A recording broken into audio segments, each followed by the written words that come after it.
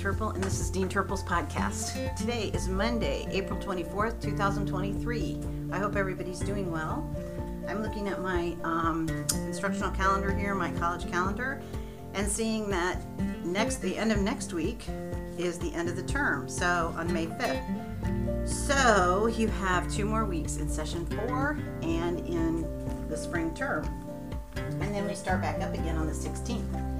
So I hope everybody's doing well. Give it a good push these last couple of weeks. If you haven't met with your faculty member, if you haven't met with your professor, then you need to do that. Go over what you've been doing so far.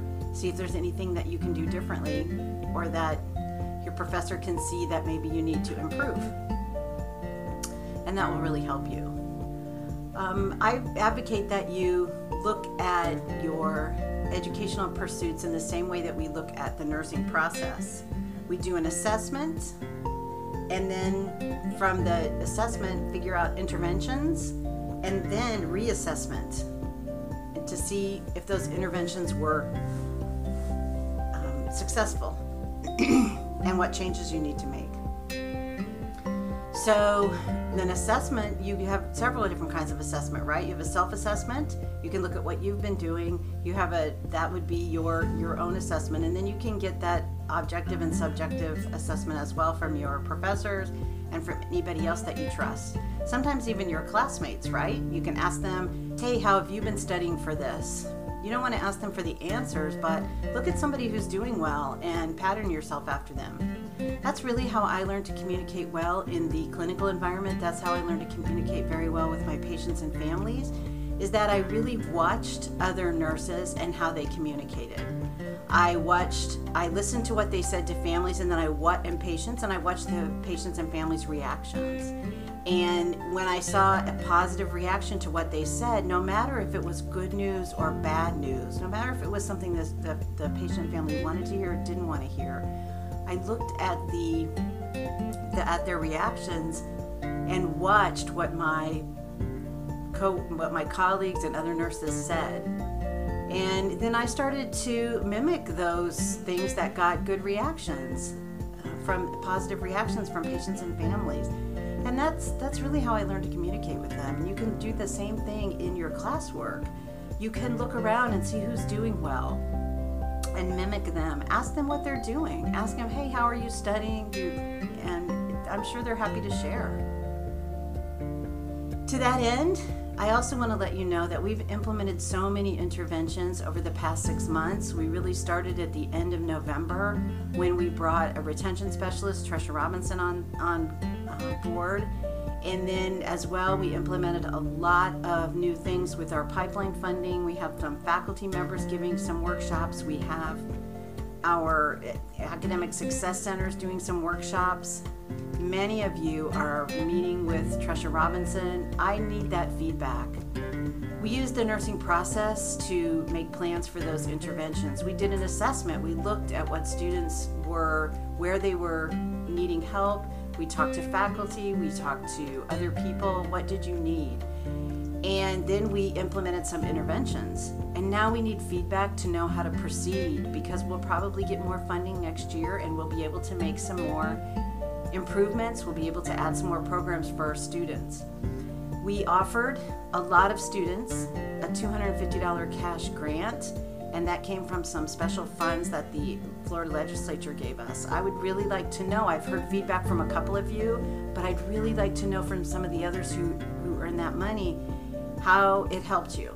Because if we have that information, it allows us to show that evidence, that reassessment to the people who make the decisions about how we get to spend that money. And I can show how much it's helped students if it's helped them. If it didn't, then we don't want to move forward with those kind of programs. So please, if you see any kind of assessment come out from, or a survey, even though I hate that word, survey or learning needs assessment, please fill that out. And please, I'm asking that you please get in touch with me. If you send me an email, S as in Sam, T as in Tom, U as in uniform, R as in Roger, P as in Peter, E as in elephant, L as in lion at broward.edu, S Turpel at broward.edu, and let me know how those helped you. If going to the If going to any of those workshops helped you, if getting that cash grant helped you, if you met with Ms. Robinson, I would really like to know. And then I want you to apply that same nursing process to your own learning. Really figure out what's going on and how you can improve, because there's always room for improvement, right? This Thursday, the 20th, from 11 a.m. to 1 p.m. and we'll stay later. I know all employers will stay a little bit later if they need to, if there's still people coming. We're having a nurse extern job fair on South Campus in Building 72. That's the nursing campus in Building 72. If you have class on North Campus or Central Campus until noon, you have time to get down to South Campus. If you don't have class until the afternoon on Thursday, you have time to come there when it first starts and meet with some potential employers. A lot of hospitals are coming. Everybody has been very interested. The Memorial Hospital, Broward Health, Holy Cross, HCA. I don't know if Cleveland Clinic's coming, but I know that Vita's Hospice is coming. They are interested in hiring externs. They are looking for externs. They have inpatient units, so you don't have to travel in your own car to somebody's home to work for them, although that's probably an option. But they do have inpatient units, and they are looking for externs. This is an excellent way to really improve your skills and to earn some pretty good money and to help out. I want to see all of our nursing students get into extern positions because I've seen the changes it makes, the way that our nurse externs, the way that everything changes for them when they get that job related to school and how much more successful they are. The hospitals, they need the workers. They need workers in their nursing departments, and they also want to bring you on board early so you can really hone some of those skills. Because you take a nurse extern position at one of these hospitals or with Vitas, it does not mean that you have to work there upon graduation. It may mean that you want to work there upon graduation, and this is a really good way to get your foot in the door and see some units and decide where you want to be or don't want to be. And it's good for them because they can really see how you work, and it helps them bring you on board quicker. So I hope to see all of you at the Nurse Extern Job Fair. If you have a resume, please bring it. If you don't have a resume, I suggest that you try and get one done this week. Here at the Career Center at Broward College, that is a free service to all students. So you go on broward.edu and you look up Career Center. If you just put Career Center or careers, I think, in the search engine, you can find it. And you do have to register there, but it's Career Services or Career Center. So you do have to register on that site, and you can. Doesn't cost you any money, but they do ask you to register, and they're going to help you do your resume. You click Career Services, and you can either speak with somebody. They have resume workshops, and there is one this week actually on the 25th, which is tomorrow. So if you're not in clinical tomorrow, from 1 to 2 p.m. and 3 to 4 p.m. you can register for that. They'll help you develop your resume, but it does take a few days, so you need to get that in right away. And they can help you with interviewing. I will make a couple of suggestions on the interview. We have Dean Gonzalez and Dean Lovell Martin and I have been meeting with some of the hospitals, and they are looking for some people who are really good at interviewing, or they're looking for good people and they get that through the interview.